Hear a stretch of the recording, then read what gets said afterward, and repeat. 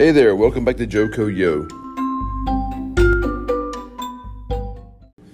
So, do you remember just how big a thing Greek mythology was in school?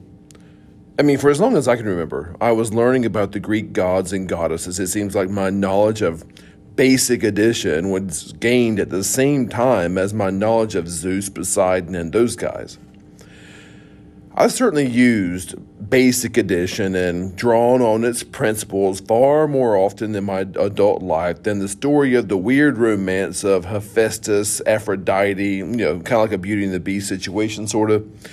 But I'm not that guy that thinks that the knowledge of the Greek mythology was a waste. Trust me, after having been a high school teacher for over 20 years and in an area not exactly famous for its appreciation for the liberal arts, I've heard, when am I ever going to use this stuff in my real life? More times than I can count. I actually hear its more definitive cousin, I'm never going to use this stuff, more often. And one time that statement was accompanied and followed by the throwing of a chair across the room. And so talk about not appreciating a liberal arts education. No, I've definitely found value for that old stuff from Greece. I mean, you could say, of course you do, that, hey, you're a history teacher, to which I would say, well, yeah, of course, that's true, but I see other value too, maybe not in all of them, but a lot of them, not because of knowledge per se, but because of the wisdom in them. There's a difference between knowledge and wisdom. Like, even the stories of when Zeus turned himself into various creatures to seduce various women. I mean, through the stories of when he turned into a swan or a bull or an eagle or an ant, a bear, a goose, a snake, or even a vulture, we learned that our successes and our downfalls can come in any form and at any time. There's that. They also teach us to get out of the way of amorous bears and randy swans. The story of Hephaestus and Aphrodite shows us that love can be completely illogical. The story of the Trojan War is loaded with lessons, not least of which is when three women get in your face and demand that you tell them together, standing side by side, which of them is the prettiest. Yeah, that's a good time to begin walking in the other direction quickly. That same story shows us just how far pride can make you fall, just how destructive vanity can be, and how jealousy can ruin entire civilizations. How far people will go to protect their children, and how sometimes it's a better idea to just let them make their mistakes. When you consider the art, music, literary, scientific and mathematical contributions of the Greeks, the conclusions are pretty clear. They were some pretty smart people. I mean, especially for people that didn't bathe or wear underwear. And the answer to when am I going to use this stuff becomes obvious. I mean, if you're smart, you'll try to use it every chance you get. But on a more concrete level, it was the Greeks that gave us the core of our language and so many of our sports teams' mascots. Titans, Giants, Trojans, Spartans, and those last two were even made mascots of two of our high school teams in Johnston. Sadly, it seems that we're pushing wisdom like that to the side these days, as it's hard to put that wisdom on a standardized test. No matter how important the gaining of wisdom is to keeping a democracy alive, there's no money in it for testing companies, so out it goes. As the group Smash Mouth once prophesied, your brain gets smart but your head gets dumb. I mean, Smash Mouth not exactly known for its prophetic wisdom, but there you go. One of those stories that has been nearly forgotten by most Americans, and one of those that few children has ever heard. I mean, there's no room for stories when you have to spend most of your time teaching test-taking skills. But one of those stories that people used to learn from the old Greeks that we don't hear anymore is the story of Damon and Pythias. Now, according to this 2,000-year-old story, Damon and Pythias were followers of the teacher/philosopher Pythagoras. You may have heard that guy, speaking of things that you don't think you're going to use again, who emphasized moral strength and the superiority of truth above all else, even mortal human lives. Truth lasts forever, life is temporary. Also honor, integrity, and service too. All those things were like at the core of Pythagoras' teaching. Now, the ruler of the city of Syracuse in our story was a very harsh tyrant named Dionysius. The story is quite old, and different versions tell which one did it, but one of these young philosophers and lovers of truth, dignity, and honor, either Damon or Pythias, became well known in Syracuse for speaking out against Dionysius. It seems that Dionysius became king through a fraudulent means, and fraud committed against unknowing people for your own benefit was dishonest, dishonorable, unreliable, treacherous, and immoral, and the people of Syracuse were going to know about it. They made sure of it.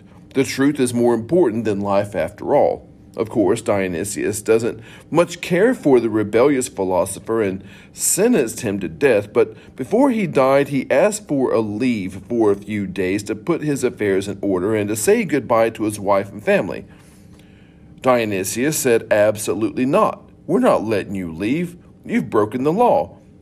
That's when the other philosopher, I'll say it was Damon, told the tyrant, "Look, I know you want me dead too, but as of now, you have nothing on me. So if you let him go, he's going to come back. He's a man of honor. But if he doesn't, I tell you what we'll do. You can execute me instead." Dionysius thought about it and agreed to the deal, and Pythias left. When the day came and went, and Pythias had not returned, Dionysius called for Damon's execution, and Damon accepted his fate. Just as the executioner was about to kill Damon, Pythias showed up. Apparently he had been delayed, and he apologized for being delayed by pirates. He apologized for his boat sinking, and he apologized that he had to swim for miles to get to shore. But here he was, and he was ready to die. Now, astonished by the acts of both men, one of sacrifice and the other of honor, the story says that Dionysius was humbled and pardoned them both, and asked them both to help him understand and to be a better person. He even asked, apparently, to join them and be one of the three brothers instead of one of the two brothers, and they said, "No, I'm good." See, this is a story of devotion, dignity, honor, and caring for your fellow man more than yourself, and it was known to generations of American school children. Bitch hadn't heard it, though. The American children in both northern and southern schools were probably much more familiar with the stories before the American Civil War, and when they were adults, they both drew upon it for instruction during America's darkest times. But they seem to have interpreted this story different ways, even if they kept the Greekness of the story. You see, some read this same story of Dionysius and Damon and Pythias. Some read that story in the South pre-Civil War and saw honor and brotherhood and resistance to the government, and their definition anyway, what honor was, and went on to form a brotherhood, or to use the Latin word, a fraternity. They even used the Greek word for circle, kuklos, to indicate their group just after the Civil War. Their brotherhood, so to speak, and kuklos, well, it's going to be simplified to Ku Klux, and created the Klan out of it. Now, since its inception, it maintained an active presence in Johnston County's history. Now, some others, loyal to the United States, saw service to their fellow man in the same story and formed an organization based on putting others above themselves. Before their Southern counterparts formed this group called the Klan. In fact, it was this organization or fraternity that was chartered by an act of Congress. It was the very first of these organizations chartered by an act of Congress, and it was praised by Abraham Lincoln in the 1860s. And this organization, coming from the very same story, was called the Knights of Pythias. The organization had pretty illustrious members. William McKinley, President William McKinley, was a member of the Knights of Pythias, as was Warren G. Harding. Well, okay. But Franklin Roosevelt was a member of the Knights of Pythias. Two vice presidents, Nelson Rockefeller, Hubert Humphrey, both of those are Knights of Pythias. Numerous Supreme Court judges, congressmen, state representatives, governors, all members. And jazz trumpeter Louis Armstrong was a member. And the Knights of Pythias had nearly 1 million numbers by the early 1920s, and their lodges were called castles, and some of that by good reason, because many of their buildings were architectural gems. I mean, like one in California was an actual castle. They built an actual castle. We had a Pythian building in Johnston County too in 1903. And like many of them, the design of this Clayton building was, for Johnston County versions, it was pretty majestic. It was built in 1910. The actual building was built in 1910, and it employed nearly all, and I'm not kidding, I looked up these guys, of North Carolina's best architects at the time to design and build it. And it had an all-star team. C.V. York, you may have seen York Properties, that the sign's still up now.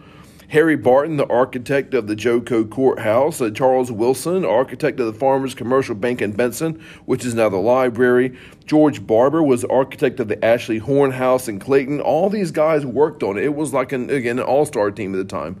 This building was the Pythian Orphanage, and it accepted children from 1910 to 1972 when it closed. Interesting.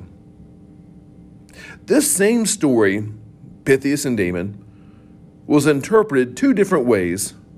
Opposing ways even. This same story can be used to build up or to tear down. Build an orphanage for displaced children or burn crosses. Spread hope or fear. It's icky. But you know what? The story of Pythias and Damon, it's still worth learning. And the lesson, how you can interpret the same story two completely different ways, is also worth learning right alongside of it.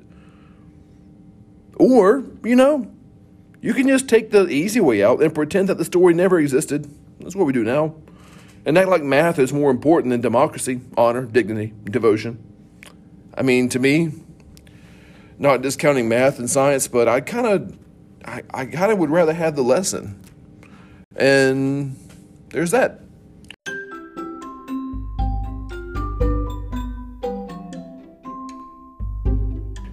Y'all have fun with it. Another one coming soon. You guys be good.